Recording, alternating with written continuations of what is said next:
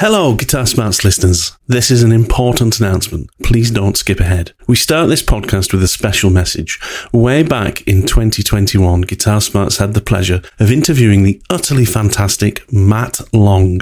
Matt is a multiple award-winning British blues guitarist and lead singer of the British blues band Catfish and hard rock outfit The Revenant Ones.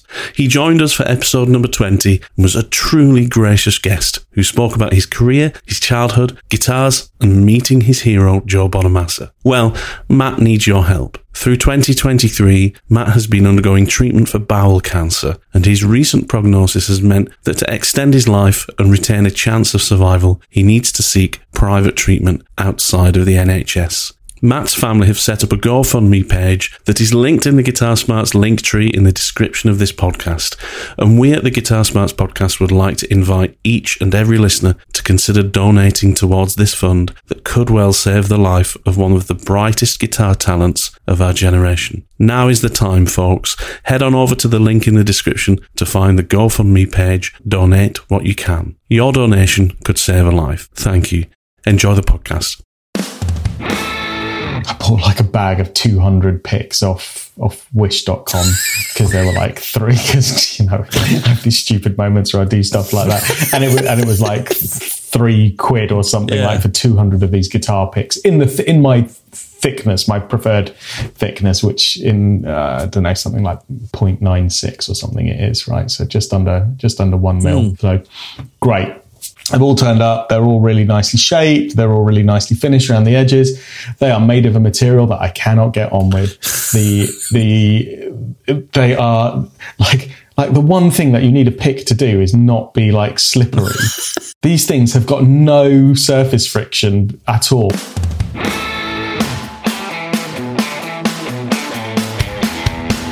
Greetings and welcome to another episode of the Guitar Smarts podcast. Thank you very much for joining us. This week, Kieran and myself are having a good old chat about tone tips, special ways that you can improve the tone of your guitar or your rig. Now, these might not work for everyone, and some of these are through experience, but if you are a tone chaser like many of us are, and you want to always improve the sound of your rig and the sound of your guitars, then sometimes it's all in the finer details. Sometimes it's not in the big things. It's not in the expensive amp or the expensive guitar or the hand wound custom pickups. Sometimes it's in just the details of the setup of your guitar or the pick choice and things like that. And that's what we're discussing today. If you look down in the description below, you'll find links to all kinds of different things, to our social media pages. Please come along and like our social media pages and say hello. You'll find links to our Buy Me a Coffee website and also to our Etsy merchandise store where you can buy some Guitar Smarts stuff, which all helps us it helps support the show. But the best thing you can do if you want to support the show is to leave us a rating or a review in your favourite podcast app. That helps us get into the algorithm a little bit more, helps us get into the ears of other excellent guitarist and musician podcast listeners just like yourselves. Anyway, that's enough waffle from me. Let's get to it. Hey! Yeah. Hey, mate, it's good to see you. It's been a while, hey? It feels like a while. It feels like a while. It's just a couple of weeks, really, isn't it? But yeah, we need a catch up, man. We need a catch up. I know we do. I know. Absence makes the heart grow fonder. Oh, there you go. There you go. I've got all this pent up guitar nonsense in my head to talk about. It's going to be good. It's going to be good. How have you been anyway, mate? What's new? What have you been up to the last couple of weeks? Last couple of weeks, what have I been up to? So, a bit of work. The day job has been quite full on, but I know it has been for you as well, mate. From the messages we've been exchanging, but in a good way. I've been getting out and about now, so not so much working remotely from home and getting out and seeing people again, which has been actually quite nice. And then guitar stuff, lots of setups and stuff have been coming through, so that's been good. So I'm back up to date with that. There's nothing sitting waiting to be set up now, so that's good. I'm on top of all those. And then learning songs for some for Dep gigs that I've got coming up, as well as the main band. So yeah, it's all good. It's all good, mate. And the weather's looking a bit more spring-like as well, mate. Do you know what I've got the day off today, and for the last 2 hours this morning I've been out on the lawn cutting the grass. I've just finished scarifying and getting the moss up. After we've done this, I've got my seed and my fertilizer. I'm going to go and get some topsoil. I'm doing like my spring lawn renovation today, which is great. Wow. So that's my. I've got to say that's my other thing. Like, as well as guitar, lawn care as well. I love looking after my lawn. Oh, mate, I'm all about that. Look good, all summer stripes and Yeah, wow. I don't know if you just heard some rumbling in the background like this. Now I feel really, really bad. But there was that was, you might have just heard outside the window. That's my gardener. He's just striped my lawn. just doing everything for you. Yeah, I know. I'm so lazy. I'm so lazy. Do it. He's a diamond. He's an absolute legend. Yeah. He's a legend. Yeah, absolutely. Yeah, I'll send you a picture of some stripes after this. We'll have a stripe off, but obviously I wouldn't look good after today. I won't win any points. At the end of today, mine will look like. But at the end of today, my lawn will look like it's been torn apart because it'll be covered in topsoil. It'll be all kinds of different things. It's the renovator. But in a few weeks' time, when all that extra seed's growing and it's all thickening up after a nice fertilizer treatment, and it's you literally cannot wait for that first cut once that grass is ready, can you? Great. You are going to just be. I think you should. I can imagine you now, t-shirt and shorts, a nice cool glass of lemonade with condensation dripping down the side, just waiting for you. Yeah. Headphones in the ear, Rosanna at full volume. On repeat. On repeat. It's on constant loop. Oh, mate, that will be a good day. I love the groundwork. I love the prep that's going into this. You're playing the long game. On this I know. It's good. And yeah, like you said, the weather's been much better the last few weeks. The last couple of days, really, mostly, I think, for the last week or so. Last weekend was lovely.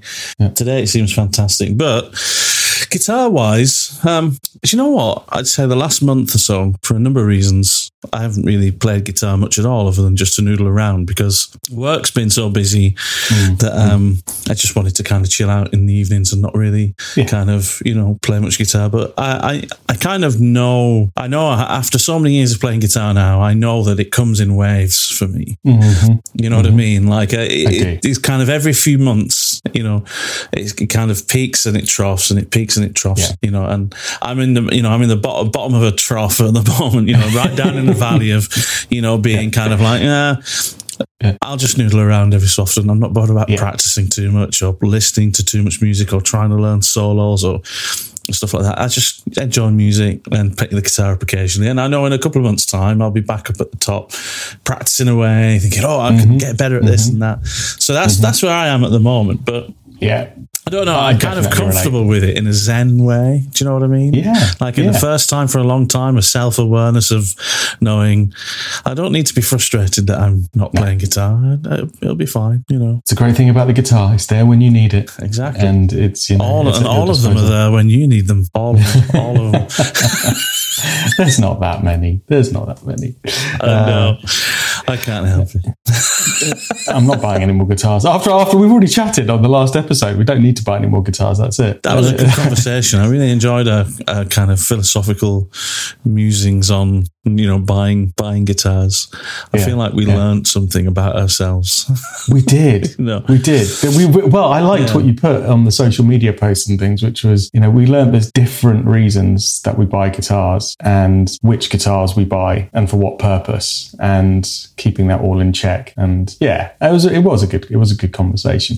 And I think today's is going to be not as deep and philosophical, a bit more practical, a bit more kind of maybe some top tips. Maybe there'll be a top 10 list that comes out of it. Maybe there'll be more than 10, but at least on a similar vein, which is not necessarily feeling the need to right here and right now to go out and buy any more gear, because I think both of us have been through a bit of a gear buying phase over the last few months. You with the Head Rush and Helix rig that you've moved over to, myself with new pedal board stuff and kind of guitars and stuff for gigging. So I'm kind of in like your peaks and troughs kind of description of guitar playing. I'm kind of in a nice comfortable trough with buying anything at the moment. I'm not feeling the need to buy anything, but today we thought we'd talk about some kind of just little tips and things to get more oomph out of what you've already got, to get squeeze more out of what gear you've already got, and make sure you're doing the maximum with your kit, rather than just going, I don't like my sound, I need a new pedal. I don't like my guitar sound, I need to put some new pickups in. Expensive stuff like that. What else can we do before we go and purchase something else? Yeah. Are we getting too mature and too boring? No. With that? No. No, not at all. Not in the slightest. I think this is a really important conversation, right? Because I think there's kind of like a life cycle for guitarists when it comes to this kind of thing. I think it takes a good 5-6 years, maybe more, maybe less for some guitarists. I think when you start learning guitar and you get better and better and you get to a point where you're playing with other people and maybe you're playing live and stuff like that, it doesn't, the tone conversation doesn't start till quite late on, Do you know what I mean? It's kind of... I do. It's kind of like, all or nothing when you first start. It's kind of, you get a multi-effects system and suddenly, everything is on, all the effects, and everything sounds terrible, but to you it sounds fantastic at that time. Because you haven't had those things before, right? And now you've got access to them. So surely if I put them all on my sound will be a magnitude greater than it was before. Exactly. And I was, whilst thinking about this, I was wondering, what is it about tone and improving tone? Because we're asking this question, or at least what we're saying to our listeners is these are ways that we can improve. These are ways you should think to improve your tone. And it got me thinking, are there objective and subjective things that affect your tone? Like, do you know what I mean? Because I don't think I'd like to play guitar through like a Roland jazz chorus with a Boss heavy metal 2 pedal plugged into it, and so I probably wouldn't like that tone. But that's entirely subjective, because that tone might fit in really well with a particular mix or sound. Somebody might like it in some kind of weird, acid jazz house song or something like that. Some things about tone are really just subjective and not objective, and some things I think are objective. Have I jumped in at the deep end here? No, you totally have. But I love the way that you have, because that is like the perfect disclaimer or kind of just like advice before we get into any of these things, right? And because you're absolutely right. Elements of what we as guitarists, you and I, guitarists in general, believe will tweak and improve their tone is, I was going to say in the eyes of the beholder, but in this case, it's on the ears of the listener, right? It is subjective, right? So you've got to do what you feel is right. I mean, I'm really into kind of hi-fi music and audiophile kind of hi-fi gear as well. And, particularly in that industry, even more so as a punter, there is so much, snake oil kind of products being peddled to, tweak out that extra little bit of fidelity or sound staging or whatever it is from your gear. And you get to the point where you go, really? Is it really going to make the biggest difference? Like, if I spend another £1,000 on a piece of speaker cable, I mean, it gets into silly realms. So, and if we bring that back to guitar, there's definitely, people that will wax lyrical about, biasing a valve at a certain kind of set point to tweak out an extra bit of, tone from it. And then you start to get into, I think, really subjective bits of discussion, exactly as you say. So maybe that's a good thing to keep us grounded as we go through these kind of things that we think are going to improve tone, because I think, and we haven't really compared notes or anything up until this point, but I've put together a rough list of things that I think people should look at first, just to make sure they're doing the best they can with their gear. And I think, generally speaking, most of what I've got on this list is pretty much objective stuff. I don't think it's any of it is too subjective. There is definitely bits of it which are experiment and see what sounds best to you. But the steps I'm asking people to consider, I think, will create big enough differences in tone for them to say, I like it versus what I had before, or I don't like it, so I'll go back to how I was doing it before. Does that make sense? It completely makes sense. I mean, it's horses for courses, isn't it? As we'd say, I don't want to get caught up too much on that philosophical point of, what is tone? Why are we as guitarists so obsessed with our tone when how much music do you listen to where it's just guitar? It's the thing I love about music is the mix. And some guitar tones in context sound terrible by themselves. So this is why I find it kind of, I think a lot of guitarists run the risk of being quite narcissistic when it comes to their own tone, very protective of their own tone, and they never really think about the context of it. But I think that might be a conversation for another day. I think today, let's just talk about the things which I think and you think are really great points to consider if you want to improve, or maybe just experiment with in trying to improve and see if you can, find more enjoyment out of your guitar tone. That's it. I think those are the things we need to do. So, Kieran, I'm gonna leave it to you to start with with kind of your number one choice. Or not actually, no, this shouldn't be in any particular order, should it? It should just be a conversation piece, do you think? Well, let's see where it goes. I put I put a list down, right? I'm sure you've done a list as well. And coincidentally, the thing that is on the top of my list, I think, is probably the most important thing. But I won't go into it in too much detail because I think it'll be pretty obvious to our listeners. And we've covered it in much better detail in other podcast episodes.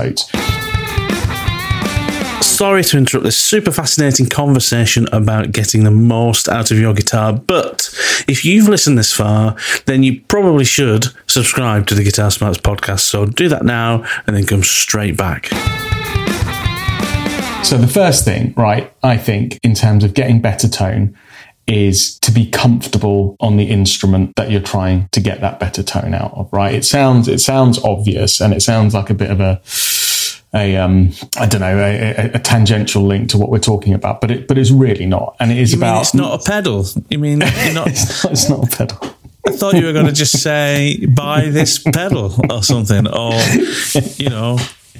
that's it. Speak to Joe Bonamassa and see what he's doing for tone these days. I didn't realise it was going to be something you had to think about. Something as simple as just make sure that the guitar that you're playing is properly set up. Because honestly, mate, and we've chatted about this, haven't we? Right? The temptation to go and buy the latest MXR pedal that's labelled better tone, and you press a button and you go, that's it, I've got my better tone now, yes, box ticked. It was not as simple as that. And Bonamassa, bloody Bonamassa, love him, amazing player. But seriously, the amount of people that he's probably inspired, or that to go and get some like ludicrously expensive vintage instrument, because that is the way forward, and how to make you sound as good as he sounds, which is incredible. It's just it's simpler than that, folks. Just make sure your guitar is set up in the best possible way it can, because if it's set up properly to play as best as it can for you, you will lose yourself in that instrument and your tone will start to improve because you're more inspired to play, you're more comfortable playing. It will just, it will stop you fighting against the instrument, and ultimately fighting against getting that tone that you want. But as I said, I'm not going to go into the details of how to set up your guitar, because we've covered that in the guitar setup episodes that we've done previously. But first and foremost, start there, because there's no point being unhappy with your sound if you've got a duff old set of strings on your guitar. The intonation's out and it's out, so you're ignoring it. Your frets are choking out.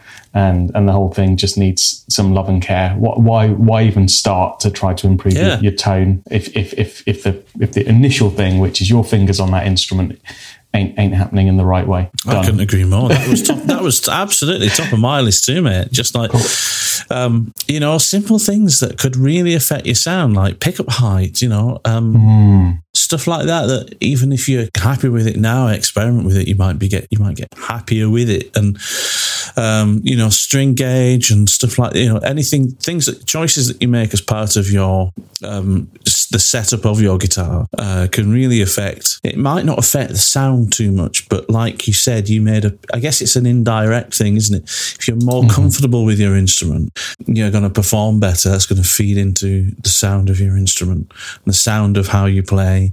So much of the sound of the guitar comes from the fingers, as people rightly say. I think you hear that quite a lot. Oh, it's all in the fingers. It's not all in the fingers, but a huge amount of it is in the fingers for sure. So why not make yourself as comfortable as possible with your instrument? I think that's a fantastic point. I like the fact you mentioned pickup height there as well, because that is a really overlooked one.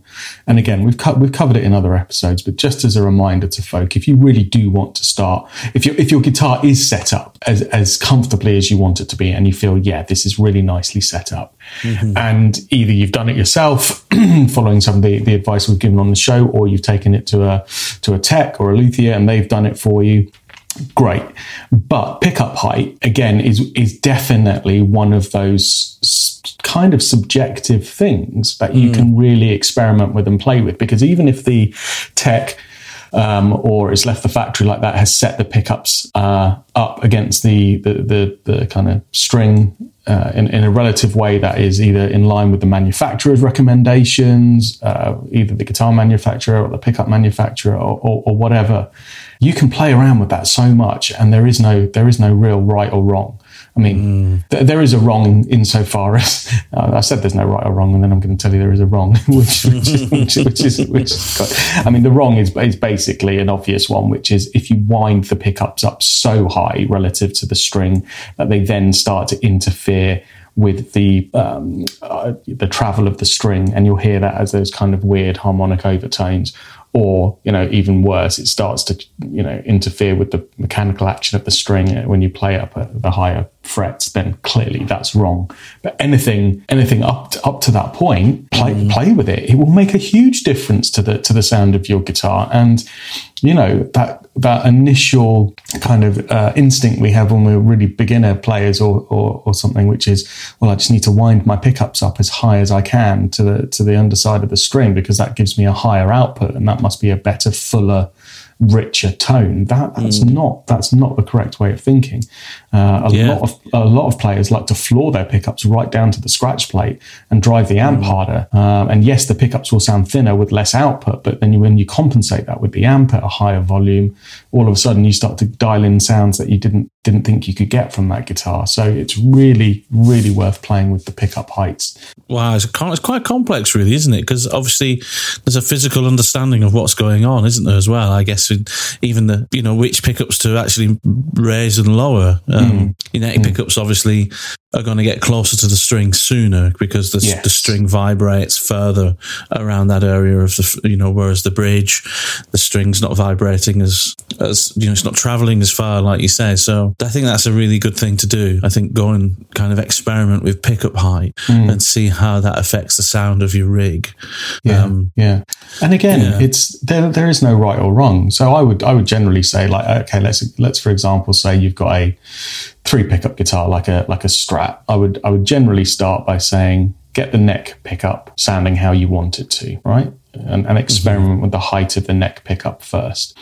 Then, once you've got that dialed in, how you want it to sound, then you've got a couple of options, right? Which is the other 2 pickups. What do you want to do with them? Do you want to make it a really nice balanced output, so no matter what position you flick your selector switch to, you've got a comparable volume output, knowing and appreciating that your out of phase kind of positions of 2 and 4 will always have a slight volume drop in them anyway, and learning to understand and live with that?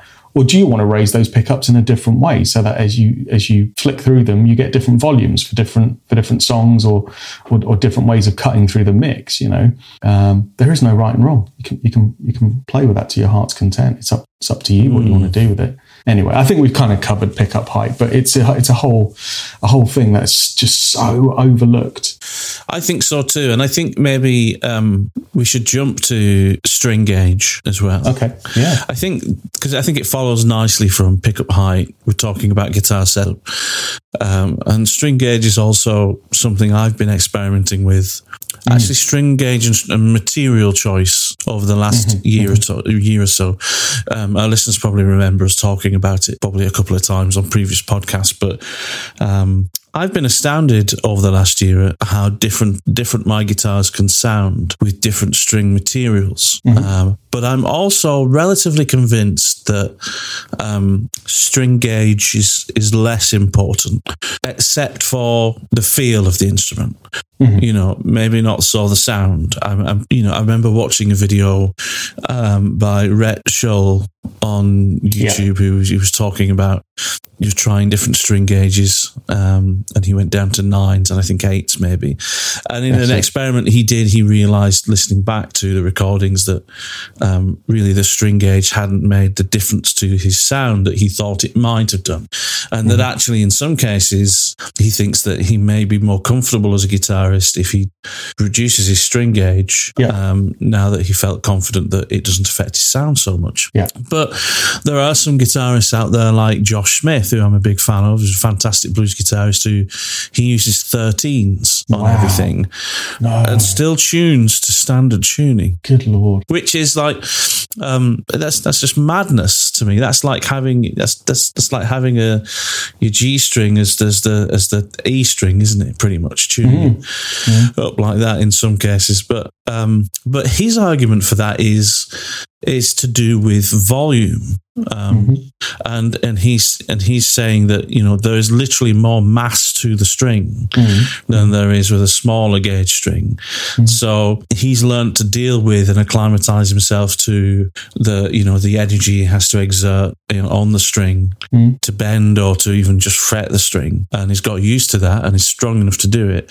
And his argument is that, well, I now have higher headroom. I can now get more signal strength out of my guitar. I have a bigger sound because of that. Well, you're not also a big Stevie Ray Vaughan fan, and Stevie Ray Vaughan was, I don't know if it's truth or not, but people talk about him having ridiculous gauge strings. I'm more skeptical. I think I prefer comfort over tone, actually, when it comes to string gauge. 10s are perfect for me.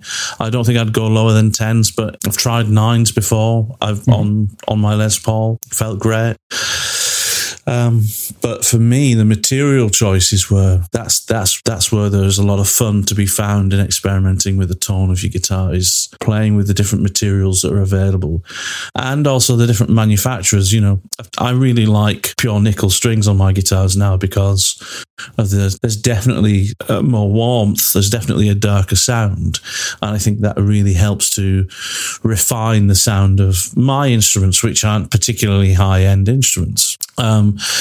But I've tried, Ernie Ball, Fender, Kurt Mangan, all the different types of pure nickel strings, and they all sound different too.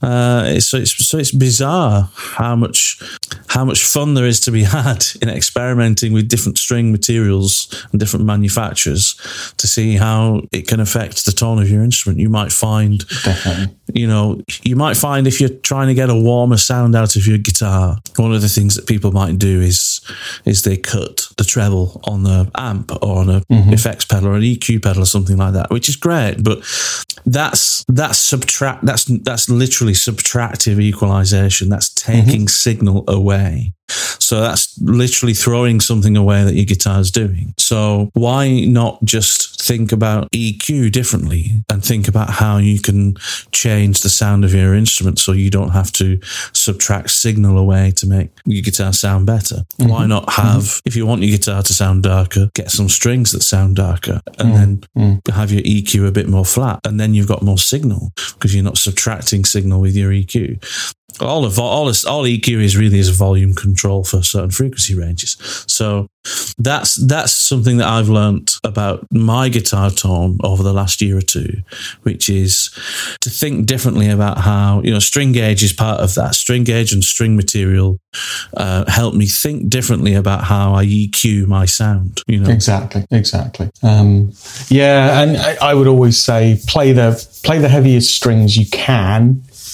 That feel comfortable, and at the moment it starts to feel uncomfortable, or that you're fighting against it in a way that you don't want to, then drop down, and it's the reason I still go with 9s on a Strat. I find it really comfortable to play on it, and allows me to still get a decent tone out of it. But and 10s for me works great on a Les Paul. But I also know that and this may be part of the thing with incredible musicians like Josh Smith that you've mentioned, which is your hands will invariably get stronger the more you play and the more you kind of use heavier strings as well. So it may just be that he just doesn't find it a fight on 13s in the same way that you and I would. So to him, that works. Bonamassa does something interesting. He's not unique in the way that he does it. A lot of players do this, where he overwraps the strings around the tailpiece, but that allows him to play a heavier gauge of string because of the way in which it changes the break angle of the string across the bridge and the saddle. It invariably also makes that thicker gauge string feel slinkier and lighter than it actually is. So that's one of his reasons that he gets around using a heavier gauge string, or how he gets around using a heavier gauge string, but still makes it comfortable to play. So again, that links back to there might even be ways to use heavier strings on your guitar, but make it feel lighter just in the way the guitar's set up and the way the strings are strung. But yeah, I think we've probably covered enough on that. But play with different strings, right? Gauges, materials. I just improved my acoustic the other day just by trying a different brand and type of material of the string. I was like, oh yeah, I like this guitar again. I like it again now. That's literally transformative. Just changing the string type. Yeah. I was shopping for a new acoustic guitar because I just remembered that guitar sounding better. And then I remembered, oh yeah, I used to use Phosphor Bronze from this manufacturer and I haven't used those for years on that. I'll put them back on. Oh, there you go. There you go. There's my guitar. Back to life. Don't need to buy a new acoustic. Wow. So you can buy something else instead. You can buy another pedal or... Well, you could put your money somewhere else on the signal chain, right? Where else? Let's spend some money. Let's stop talking about stuff. Yeah, actually, let's do that. I was just going to say, let's spend some money. Let's go to something in the list which involves us, splashing a bit of cash. Yeah, a little bit. We're in the context of today. No, at no point are we going to say go out and buy a new guitar or buy a new amp. But there are bits where we should say spend a bit more money than £5 on a new set of strings, because I think people know that. Right. So where would you spend some money in a non-significant way to make a big difference? Where would I spend some money in a non-significant way to make some difference? That's a fantastic question. Genuinely, I've just realised I've asked you because you don't like spending money on anything. Well, that's true. Well, I like spending money on the right things. It's the bigger purchases that it's the big things. But let's put it this way: if I just reset up my guitar and it sounded and it felt great, and maybe I'd got myself a nice little snake oil pedal to make my make my sound even better. I don't know. Let's say I just bought a Klon or something like that. Yeah. Stuck it on the floor, and I've got a fantastic, like a vintage Marshall or Fender amp behind me. This is brilliant tone. If I'm connecting that stuff with really cheap, £2 cable bin pedals from Guitar Shop, if I'm connecting that stuff together with pedals, with terrible cables and using terrible power supplies, then it becomes redundant. It becomes a pointless endeavor trying to get good tone. So I think an investment in good interconnects and good power supplies and things like that. Yeah. That's where that's where a huge amount of tone can be really realized, don't you think? Yeah, I totally agree. Yeah. That's exactly where I'd spend the next bit of money, and it doesn't have to be stupidly expensive. No cables, gold plated this and that, and get decent kind of Neutrik jack pedals that are well made.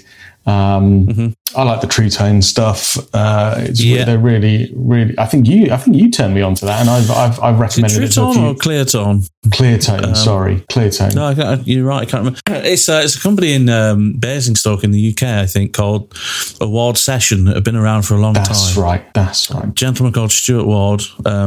And obviously this isn't sponsored or anything like that, but I'm speaking out of my experience, and this company will custom make cables to order of any type. It doesn't have to be guitar instrument cables. It can be, they'll do speaker cables and microphone cables and anything like that. They'll custom make them to order. They're really, really cost effective. Yeah, they're a bit more expensive than your normal, off the shelf stuff, but they're not. I wouldn't say they're expensive. They're reasonably priced. They're more expensive than, say, your Stag or your Anderton's own brand. They're not more expensive than like your Klotz cables, or they're certainly not more expensive than like Ernie Ball cables and stuff that you see in the shops. They're an average price. If you're willing to go to a guitar store and buy and spend 20 quid on a decent, say, 4.5 meter guitar cable, that's how much you probably spend with this guy. But he will hand make it and ship it to you to order.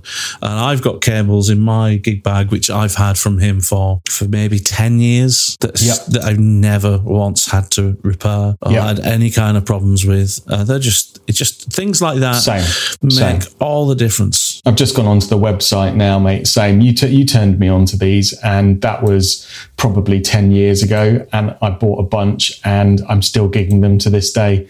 Not one patch cable, not one kind of guitar lead has failed in that time. And I absolutely, going back to your objective and subjective kind of improvements in tone, I absolutely am convinced that when I switched to these cables, it made a noticeable difference in the transparency and kind of authentic nature of my guitar, and it just worked. And I thought, that's it, perfect. That's that part of the signal chain sorted. It's awardsession.com. And it's the Yellow Tab custom cables. Yellow Tab custom cables are fantastic. I mean, he only uses the professional Neutrik connectors, doesn't use because the Neutrik do a number of different types of connectors, and he only uses the pro ones. He uses Van Damme cable, instrument cable. So it's all good stuff, and he manufactures them really well.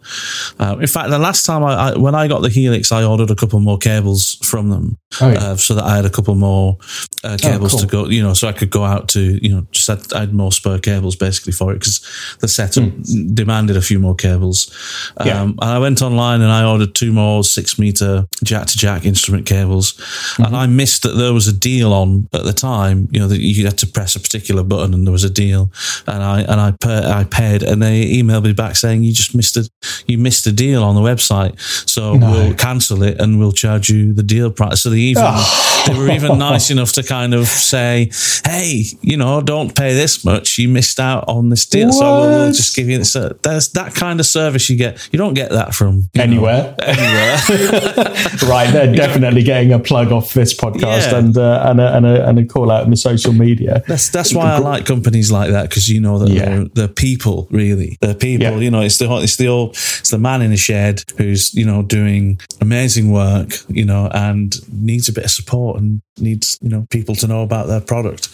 And they do nice things like that. Yeah, and they're great cables, and you and I have both used them for years. I've recommended them to other musicians who've said to me, love those. They sound great. I'm using those. So and great customer service. Amazing.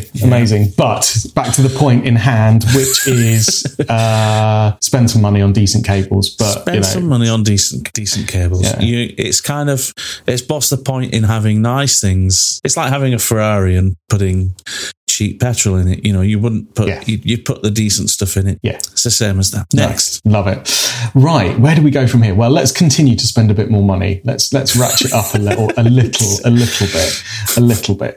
Where do we want to go next? Well, I think, you know, we've spoken a lot. I had one next on my list, which was put a buffer pedal on your board if you need it, and don't be lured into all true bypass pedals. And do you know what? I think we've covered this quite nicely in our whole pedal board episode, didn't we? As to why a buffer would make sense and why that's necessary. So but if you're running a pedal board like a more traditional one with a whole bunch of true bypass pedals on it, consider getting a buffered pedal somewhere along the line just to boost again your tone through that board. So I think we've covered that one. This is the one that I want to go to next, which can involve spending a bit of money, but can also just involve appreciating how sound reproduction works in a room and playing with the tools that are already on it. And this bit is where I think I can learn a bit more wisdom from you. And this is around dialing in your amp, right? How often as guitar players do we get an amp and we either look at the recommended settings on the internet or by the manufacturer, and we try those and we go, yeah, it's all right. Then we find our own nice settings at home, and then we go, okay, I've got the right sound that I want. Then we go out and put it in a different room in a live setting at different volumes, and then we kind of go, oh, I'm not sure that the sound's working for me. So I think one of the simplest disciplines to get into is really being flexible and constantly thinking about how you're dialing in your amp based on where you're playing, how loud you're playing, what type of sound you're trying to get in the mix with your band. And I think there's some tips that we can learn from you, Matt, because you really understand about, you know, EQ and live sound reproduction as to what that looks like as a starter, where people should start trying to get the best out of their amp with the EQ controls and things to dial it in a better way, and ultimately get, you know, a tone that they didn't think was possible or from that amp. Yeah, well, it's a fantastic point. I mean, being able to dial your amp in is absolutely paramount to your guitar sound. Two things I'll talk about. One is, we mentioned earlier on about understanding how your guitar sound fits into the context of the mix, right? Mm-hmm. And I guess you could as a guitarist, you could put some effort into learning about really where things sit in the frequency range. So it's quite tough for guitarists to actually stick out in a mix, because that area of the frequency spectrum is quite congested in a band mix. You know, the bass player's not really competing with anyone. You know, the drummer's not really competing with anyone. Everything for a drummer is quite transient. You know, it's not really, you know, long tones that are being stretched out like guitars and keys. And keys is difficult because it covers the entire spectrum. I mean, the lowest note on a keyboard, I think, is down at, you know, like 80 hertz, something like that. And you're going all the way up in multiple octaves, right up to the high frequencies. So for guitars, we're really competing with vocals, you know, and vocals should be at the front of the mix. So how do you cut through a mix if you're a guitarist? Then you have to really think about, you know, the context of the entire mix, and try and dial in your tone to be what you want it to be, but also cut through, you know. And the other thing to think about is power. You know, if you put in too much bass, I like my guitar sound to be quite bass. I've always liked that kind of thumping sound that you get from a neck pickup on a Strat. You know what I mean? I do. But bass frequencies take up a lot of power. That's why people talk about guitars sounding a bit woofy, you know, when there's too much low end. Exactly. You know, bass frequencies can sap all the power out of the power amp if you've got too much going through, and that can really cause problems in the mix. Then your guitar sound gets lost. So sometimes it's better to sacrifice a lot of low end and have your guitar cut through better, and just kind of have faith that the bass player and, you know, everything, you know, your sound engineer's got the low end of the, you know, mix covered. Or your bass player is just being covered by the bass player, you know, in the mix, and then you don't need to stress about trying to compete. Absolutely. And I would also recommend, if you've got the room and you really need that sound, or you really want your guitar to cut through with low end as well as mids, then consider a dual guitar amp rig and have one amp that's really managing the low end and another amp that's really managing the mids and the upper mids. That's going to, you're not going to end up with an amp that's kind of, woofing out a little bit because it's trying to do everything. You're sharing that responsibility between two amplifiers. So, but the other thing I wanted to mention is, and this is something that, excuse me, this is something I heard Matt Schofield talk about years ago. And it was a tip that he had, and I've seen this in a number of magazines over the years, and it's definitely Matt Schofield's thing that he said. And it was advice he gave for dialing in an amp. The question came from the fact that for guitarists like Matt Schofield, who's, a very well-renowned artist in an industry that isn't so, and certainly in a genre that isn't so kind of like, you're not doing arena gigs, you're not doing tour, you're not doing like, you're not Joe Bonamassa at least, but you're still touring a lot and you're still flying around to gigs, but you can't probably take your amp with you everywhere you go. You're reliant on an amp that you don't know anything about when you get there, and how do you dial that amp in?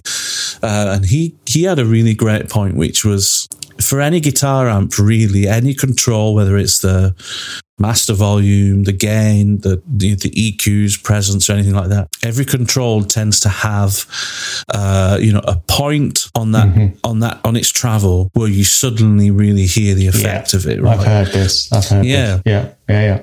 And his tip is to find that point for everything and set it there so that you've got the amp right on, so everything's right on the edge of where it's kind of really functioning the best. And he said he finds that is always the best way to get the most satisfying, kind of clean, fundamental tone out of any amplifier.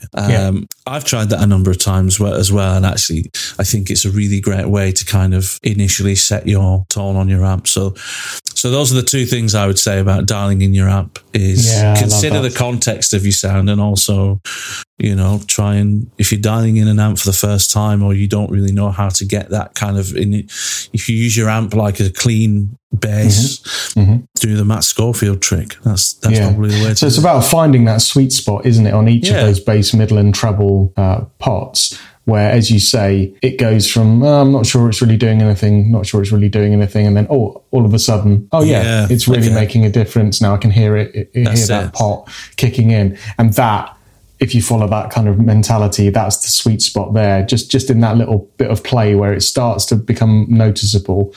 Try setting everything there first of all, rather than the inherent mentality, I guess, which is, again, another one to try, which is just set everything at 12 o'clock and then work around there. The sweet spot might not be 12 o'clock. So just see. Well, that's right. Some amplifiers, like, for example, and I'm sure our listeners will correct me if I'm wrong, but I think, for example, an old Vox AC30, it's not a plus or minus tone control on some of those amps, or maybe the old Tweed amps where you just had a tone control. Those were, the flat doing nothing position is all the way down. Right. And then as you kind of introduce more travel into the knob, it's doing like a cut. It's doing like a low cut. So it feels like I'm introducing high end, but all I'm doing is taking away low end, really. And so if you understand more about what your amp actually does, any amp that has an instruction manual will tell you this. It'll tell you how the tone controls work. It'll say, the flat position is at 12 o'clock or whatever. Some amps don't work that way. So understand that part about your equipment as well. Yeah, nice. I think that's really good advice, mate. Particularly around the bass, be cautious around the sound that you get at home with where the bass tone control is positioned, and then that might not work in a live setting. Oftentimes, it can actually make your guitar sound too muddy. Tame the bass, roll that off a little bit. Think about the mids, pushing those a little bit more in a live context, so that it doesn't compete with the vocals, but it just cuts through nicely. I mean, it's the basis of why a Tube Screamer is such a popular pedal, right? Because it has that bass roll off and that mid hump, which all of a sudden you kick it on and people just go, "Oh, my guitar sounds really good." You go, exactly it, right? You've just EQ'd your guitar properly added a little bit of dirt to it. It's not just gain. It's not just a Stevie Ray Vaughan thing. It's not just level into your amp. You're absolutely correct. It's a tone shaping that it does, which is it rolls low end off and it boosts the mids. Those are the things. That's where the guitar exists, in the mid range. You know, the electric guitar tonally it exists in the mid range. So if you want to cut through, boost the mids, get rid of the low end. So there we go. That's it. What's the other thing I would say, if you do want to spend a bit of money on the amp, if you've tried all those things that you've suggested, and is last bit of, well, one bit to spend money and one bit to just again try before you spend some money, positioning of your amp, right? I know this is often very limited by the venues that we play in. Oftentimes your amp's teetering precariously on the edge of a bar table or on a chair that you've got, or propped up. You know, all of that is gonna have an influence, right? Stuffed in the corner of a room versus, you know, brought more into the room. All of those things are going to have a bearing on it, right? So just consider that. You know, this is basic speaker kind of principles, right? But if you bring a speaker more up to ear volume, you're going to hear the treble bits a little bit more because it's going to be more on axis to the listener, and so it could sound harsher. But then, you know, try and control that with the treble. If you push it into the corner of a room with not a lot of space, it's going to reinforce some of those bass frequencies a little bit, which could make it sound a bit muddier. So just kind of watch out for those kind of things. So just have a think about where your amp is placed in a room, and if that's the right positioning for you. And if you can't move where the amp is positioned, then think about, okay, what has that position done to the inherent way in which sound is going to come out of my amp and be reflected around the room? Should I roll off the bass a bit more than I normally would because it's wedged right up into a corner and the, you know, the air is just not moving around it in a way that can disperse that bass? Or, you know, is it raised up quite high now so it's hitting people directly in the face? Do I need to control the treble a little bit more? So that's one thing around. Think about where your amp is. And then the other thing to spend some money on, which I wholeheartedly can endorse as a cheap thing, is try different speakers in your amp. If you're not competent or comfortable doing it, messing around with amps with the kind of voltages and things they can retain even when they're off, then get a tech to do it. But speakers are relatively inexpensive things to chuck in, and will make a huge difference to sometimes the cheaper stock speakers that are used in a lot of kind of mid-range amps. You can take an amp from an amp that you thought it doesn't really sound as good as I like, or it's a bit too harsh, to one that you fall in love with just by changing the speakers in it. You've got experience of that, haven't you, with your amp? Is that right? I have, and quite a lot of people recommend doing this to the Blues Deluxe or any of those hot rod amps. They're great amps. The clean channel is brilliant for taking pedals. They've got a nice amount of headroom for you know, kind of most venues. And they're a decent enough size to not be completely, you know, impractical to lug around. So for a jobbing guitarist, you know, the kind of Hot Rod Deluxe, Blues Deluxe amps are great. But it's often cited that the stock eminent speakers that they put in them are quite harsh at higher volumes. And so I did a very relatively inexpensive mod and put in a Cannabis Rex speaker into it to replace the stock one, and it was like a night and day transformation. Everything that I didn't like about some of the tonal characteristics was removed, and that wasn't, again, a subjective thing. That was really clearly evident in the end product, and it's made that amp everything I want it to be now. But people do it to Blues Juniors. It's really easy to do. You know, it's just an easy thing to kind of to play around with and experiment with. So yeah. If you've got Sorry, go on. I was going to say, if you've got a desire to spend some money, then you can do it without kind of killing yourself. Like 50, 60 bucks, That's 50, 60 quid on a new speaker, and it's like, it's fine. Surprising how cheap a decent speaker upgrade can be, especially if you're willing to do the work yourself. One thing I would say is always just check, from an electrical point of view, check you're not buying a speaker with a different impedance to the speaker you're taking out.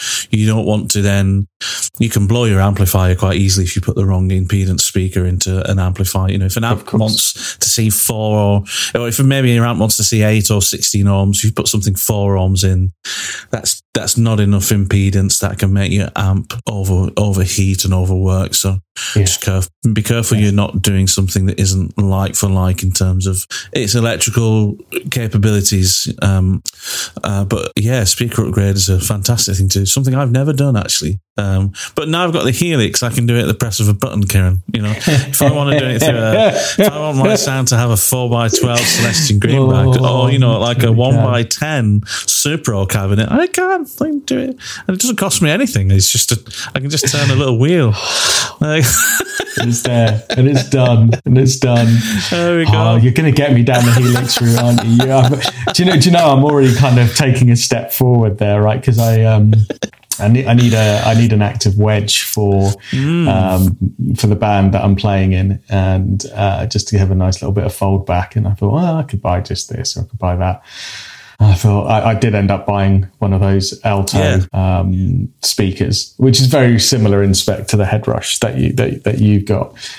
And the reason why I bought it is massively overkill for a bit of foldback in terms of wattage, just to hear my vocals for a bit and maybe a little bit of guitar going through it. But I bought it thinking, if I go down the Helix route, then this will be ready for that. So I've already started watching the videos on YouTube. Stop tempting myself. Denying yourself. Stop denying yourself.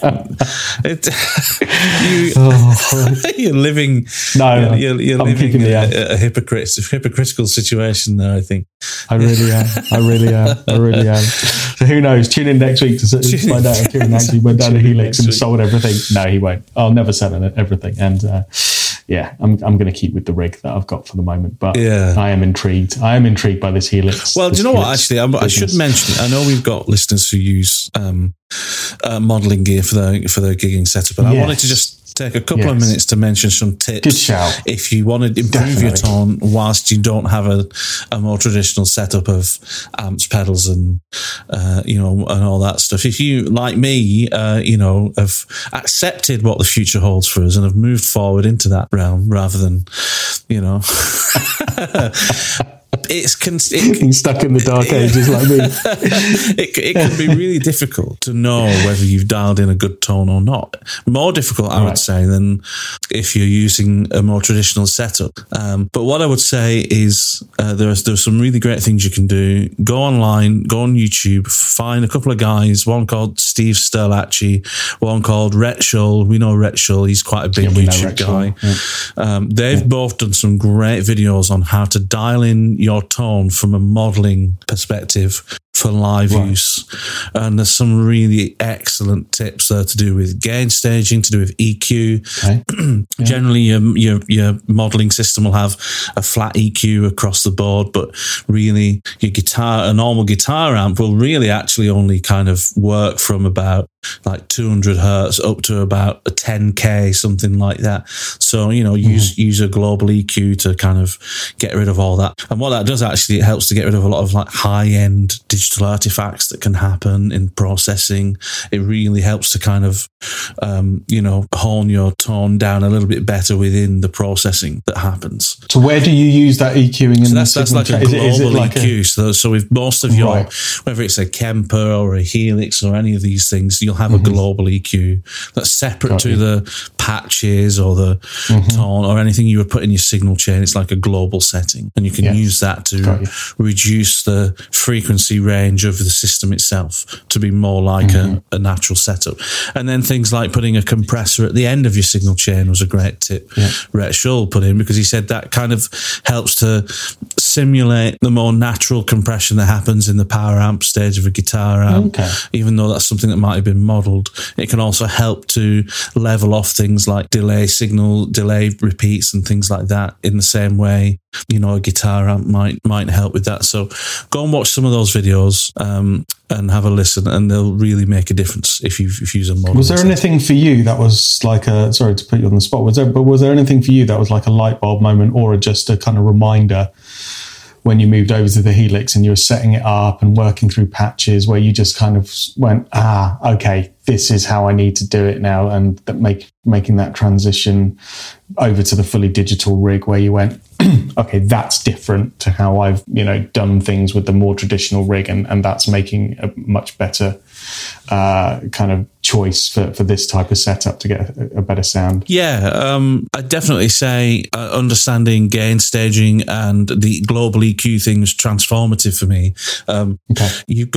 You're giving your sound engineer more work to do when you go over to a modeling setup that where you're just using the modeler to do everything. You're not using it as part of another guitar amp or anything like that. You know, some guys might use a HX Stomp as just a pedal on the chain rather than as the actual origin of the guitar sound. So you've got to try and think about how you can make that modeler sound like a mic'd up amplifier as much as possible. But EQing, definitely thinking about your gain staging, making sure your patches, your different tones for like where volume increases or decrease, whether you're going from a clean to a crunch to a heavy to a lead sound. I found it harder to get the difference in volume between those things to work right in a live situation than with a more traditional setup. So yes, one of the things I'll say, it's going to take you 3 or 4 gigs before you get it right. Yeah. So plan to, have a few gigs that you're going to be not 100% happy with, but from when you sat at home with headphones on, listening to these things, right, you kind of like, it sounds incredible. There's no way it's going to sound bad at a gig. But the things that you're going to struggle with is your gain staging. That's going to take some time to get right. And when you say gain staging, right, I mean, in my mind, that is the kind of way in which you can stack different gains, overdrives, distortions to then be additive or subtractive in the tone you're trying to create, right? And the way I would do that on my traditional pedal board is to have my lower gain kind of mild drive pedals first, and then get progressively more distorted, 3 or 4 different pedals doing that. Yeah. To the point where I can create the most saturated, most dirty sound that I want in a controlled way by layering these pedals. So in terms of, that's a similar principle from my recollection to how I used to do things on my Line 6. But is there something I've forgotten, or is there a different way to doing that in the Helix that you would say it's still the same? If you're trying to achieve a fundamental tone of those different sounds, clean, crunchy, more or less crunchy, all those things that you would do by standing on different pedals.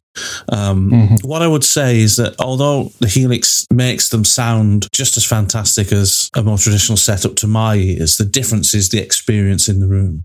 A guitar amp, when you if I think about how I used to have my guitar amp set up, I might have, a clean to crunchy sound at the amp. I might have like a crunch pedal to give me just a heavier crunch rhythm sound. Yep. I might have a boost before it to get more gain. I might have a boost after it to get more volume. I could set my Helix up to do exactly the same thing, and in my headphones it'll sound the same. But at the gig, the difference is in just the perceived volume between those different things. Yes. So the sound is kind of the same, but the perceived volume is not necessarily going to work the same way. If I want that volume boost after my gain pedal for like a lead tone, using an amp, I can step on that pedal and bam, I've got 10, 15 dB more volume. That's a lot more power. I can have the settings the same on my Helix and it feels like there's no volume increase at all. So there's work to be done in making sure you're set up so that you're allowing those volume increases to happen. If you've got your fundamental tone too loud already, you've got nowhere to go, even though you get that same creamy, awesome tone when you stand on it. And it's hard to figure that out at home with headphones on. It is. It is. Yeah. So that's what I mean. Is work hard to kind of make sure you're level setting. That's the hardest part about it. It's level setting. And I'm still tweaking that on my more traditional pedal board in a live setting. But I must say, I found it more difficult to do on my Line 6 pod in a live setting, and there was many gigs spent adjusting the volume of those different patches as you're gain staging with different bits of distortion pedal kicking in. I can generally have it nailed within the first couple of songs on on a gig with a more traditional pedal board. I don't know whether it just feels easier because it's just easier to just quickly turn a knob on a pedal where the knob is already there versus going in and programming something slightly different on the Helix. I don't know how easy it is to change that on the Helix versus how it was on the Pod. But, yeah, it's super easy. I mean, you literally just, you can just like tap, if you've got a pedal, put it this way, if you, on a Helix, for example, if you've got a pedal that you've assigned to be, say, a tube screamer in your thing, if you just tap the pedal, not turn it on or off, you just touch it. On a Helix, it recognizes that touch as like a capacitive touch. All your foot pedals on a Helix are kind of capacitive as well as mechanical. So without turning your tube screamer on, you can just tap the pedal and then all the controls for the tube screamer are available on the screen as if it's there. So it's not really any different to just having the pedal in front of you. Nice. It's so great. It's so user friendly. It's the thing that Line 6. I'm going to have to come round and have a demo of it. Yeah, I need to kind of get it in front of you. This is the biggest thing that Line 6 did. It's not just the sounds, it's the usability of the device itself. It's so easy to use. And like I said, there's things about it that allow you to kind of think differently as to how you manipulate your tone. But anyway, that we're almost on the verge here of a digital modeling conversation rather than general, tone improvement. And, what are the last couple of things you would recommend to somebody if you wanted them to get better, at creating a good tone? I mean, we've covered a lot of it. The things that I've got left now, I think, are really, personal preference things. So, and I know you've done some of this. So experiment with your pick thickness. Yeah. From a comfort and playability and speed perspective, it can make a difference. But also it can have an effect on the tone as well. That thicker, heavier pick will produce a different type of sound. I mean, I love using very thin, very light picks on an acoustic. Just the way that plastic, being much thinner, strums across an acoustic guitar string for open chords, or even kind of some lead work. It just works for me. I would never use personally a heavier pick on an acoustic. I know plenty of people do, but for me, there's something inherent about the sound on an acoustic guitar when I use a very thin pick. Whereas on an electric, obviously, I'm going to use something much heavier. For me, that works, and it gives me that control and that tone that I need. Control is probably the main thing. But if I'm using a pick that's too thin on an electric, there's that flex which creates that inability to string skip and or even runs on the same string. It doesn't give me the tone and sound that I want using a thinner pick. So yeah, very cheap, not even a mod really. It's like the string thing, isn't it? The string gauge thing. It's just like play with different picks and you will get a different sound for sure. Whether it's one you like or not, that's up to you. Yeah, I completely agree. Definitely something, if you're listening and you've never really experimented with pick, size, shape, material, width, all those different things, go and do it. You'd be surprised. I've been playing guitar for 26, 27 years, and literally within the last 12 months I've had revelations in my guitar playing comfort and sound from just changing to a particular pick type, something I'd never done before. It used to be the pick I used would be the one that was in my pocket at the time I need to be playing guitar. Have I got a pick? Yeah, that's what I'm using. Exactly. It might be like a Fender celluloid thing, or it would be like a Tortex 1mm thing. That's my pick. Whereas now it can be a valid method to change your tone to something else. A different material will sound different to another thing. Tortex will sound different to what's the material you can get for nuts? Because you can bone. Well, yeah, bone, but like an alternative bone, like a non-bone alternative to bone. Do you mean plastic? You can get like Graphtec stuff. You can get like I'm messing with you. Sorry, man. I never thought I'd ever say the words a non-bone alternative to bone. That's not a nice thing for a northerner to say. But anyway, I loved hearing it, mate. That's why I just loved it. I love hearing you say bone in a northern accent. It sounds great. Bored. But anyway, I tried some Graphtec picks last year, and I was just surprised to hear how bright it made my guitar sound. I mean, I was literally going from one pick to another, and like, it sounds like a different guitar. I've just changed the pick. This is something I've never known in my life as a guitarist. How is this possible? Crazy, isn't it? It's crazy. It's incredible. We get so wedded as guitar players to know that's my pick. Yeah, it's that color, it's that brand, and cool. And because a lot of that is based on comfort, right? I bought like a bag of 200 picks off wish.com because there were like 3, because I have these stupid moments where I do stuff like that, and it was like £3 or something like for 200 of these guitar picks in my thickness, my preferred thickness, which in I don't know, something like 0.96 or something it is, right? So just under 1 mil. So great. They've all turned up. They're all really nicely shaped. They're all really nicely finished around the edges. They are made of a material that I cannot get on with. They are like the one thing that you need a pick to do is not be like slippery. These things have got no surface friction at all. Really? They're just too slippery. Like then it's almost like they're deliberately slippery, right? So like celluloid guitar picks, yes, they're high gloss and they're shiny, but they have some frictional kind of resistance when you put them between your thumb and forefinger. And the Tortex ones are lovely because they are inherently designed to have that natural bit of grip. These ones, I just struggle just trying to keep hold of them in my hand. They're just so slippery. I've done a few gigs with them because, I'm tight, and I'm like, I've just bought 200 of these bastards. I've got to use them. But never have I been more grateful for that little rubber strip on my mic stand where I can put picks in.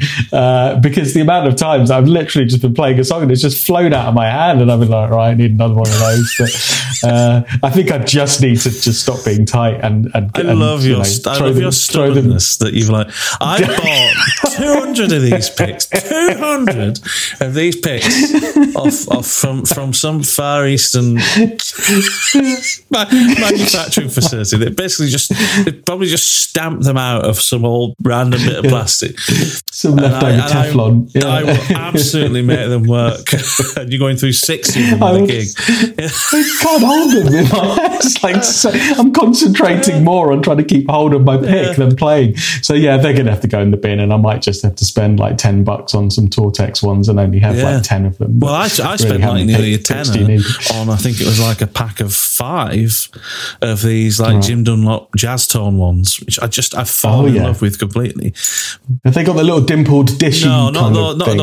They're almost like a very old style kind of just black thing. But you see how thick they are. But they're very smooth, lovely material, really great grip on them. There's no kind of like the thing you've mentioned. There's no kind of nothing on there for me to grip, but the material is grippy enough naturally.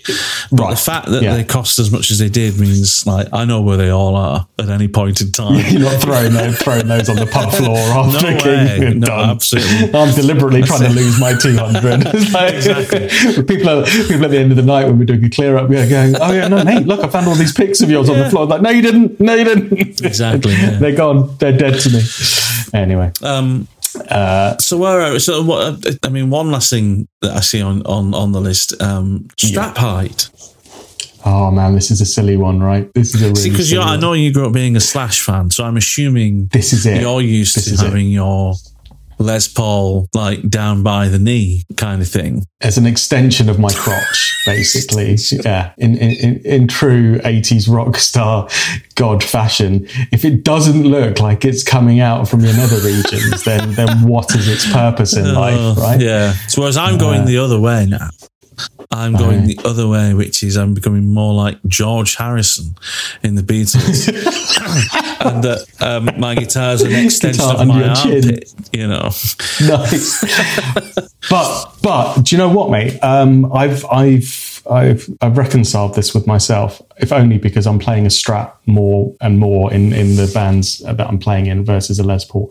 To me, this may have been decades of growing up trying to emulate Slash's playing with a Les Paul, that now for me, a Les Paul slung a little bit lower, you know, it not only looks right, but that shouldn't really be the point, should it? But it feels right to me. A Les Paul, for some reason, just feels right, strung low for me, and then I'm able to kind of lift it up and position it in different ways when I need to get higher fret access, so it works. But playing a Strat at that same volume, doing some of the kind of function music that I was doing, I was just like, this, I am sacrificing how this looks and the fact that I think it doesn't look right having a guitar higher up for the playability now. And actually I'm playing Strats a lot higher now than I was, and forsaking the fact that it you know, it's not, I mean, I don't know, right? I don't know where this came from, but for some reason, you know, the cool kids had their guitars slung lower, but now held to that, having it raised higher makes it infinitely more playable. It's one less thing to worry about, and you know, I'm hitting less bum notes because I can access everything in the way that I need to, as I need to, rather than thinking, okay, now how do I access that because I'm standing up playing live versus sitting down and playing at home. Yeah. So it's a really silly thing, but yeah, if you can, make sure you set your strap height in a way that's really comfortable to play, because you'll sound better. Yeah, absolutely. See, this has kind of come full circle here, haven't we? Gone through this list and we've come full circle because we're talking about comfort, and that was the very first thing. Be comfortable with your instrument, have it set up properly, have it feeling good to play. And yeah, man, this is that Zen kind of thing again, isn't it? The guitar philosophy. So it's not just all about the equipment, but, you know, be comfortable. You know, you don't want to feel like you're fighting with your equipment. And the thing that you are holding and playing the most is your guitar. Be comfortable with it. That's going to give you all the freedom to improve your tone in other ways, isn't it? Yeah, and I'm sure my 17-year-old self would slap my middle-aged self now in the face for saying that I've raised my guitar strap up a few notches because it's more comfortable. But that's not the point. The comfortability is leading to a better tone and a better sound, and that's more important to me now than looking like a punk rock star. Because that would just look silly at the age of 40 anyway. So like, I would need to 40-year-old punk rock star. Oh, awesome, dude. Well, I think we've hit the nail on the head there. I think that gives, if you're listening, then you're welcome. You've got lots to be getting on with there. Go and spend a little bit of money. Go and get your guitar set up, and yeah, I think that's it. I think we're providing a fantastic service. Nice, mate. Nice. I'm really enjoyed that chat. Me too. Particularly the sillier moments. Yeah. What are you up to next week? Anything exciting? I think have I got a gig next week? Have you got a gig next week or the week after? It's the week after. It's the first full weekend of April. Yeah, I think. Oh, I've got a gig that week as well. Hang on a sec. Is it next week or is it? Yeah, it's next week. Oh, you're on next week? Sunday, actually. Yeah, a week on Sunday. I've got a gig. Just open gig or private gig? Yeah, just a private gig. Oh, okay. So I'm looking forward to that. That's the first one for a little while. Looking forward to getting out about playing. I'm going to try and do a bit of practice this week, maybe. But I'm chilled. I'm relaxed at the moment. Just kind of... You know your stuff. Yeah, I'm enjoying it. The gig I've got, it's got like keys and a couple of horns players on, so I might not even turn my volume luxury. up. I might just stand there and mime for the gig. Well, actually, yeah, my next gig is with the DLB, Depping for Damien, at the Square Brewery in Petersfield on that first weekend of April.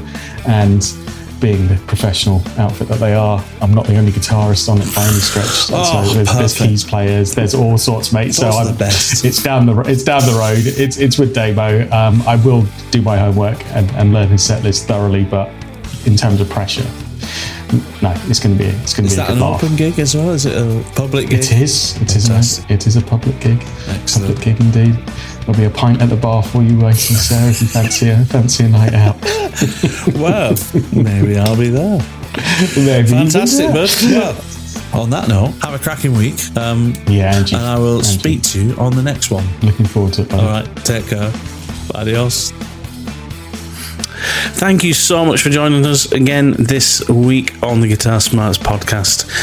Hope you've enjoyed it as much as we have. I know my guitar tone is going to benefit a lot from this conversation.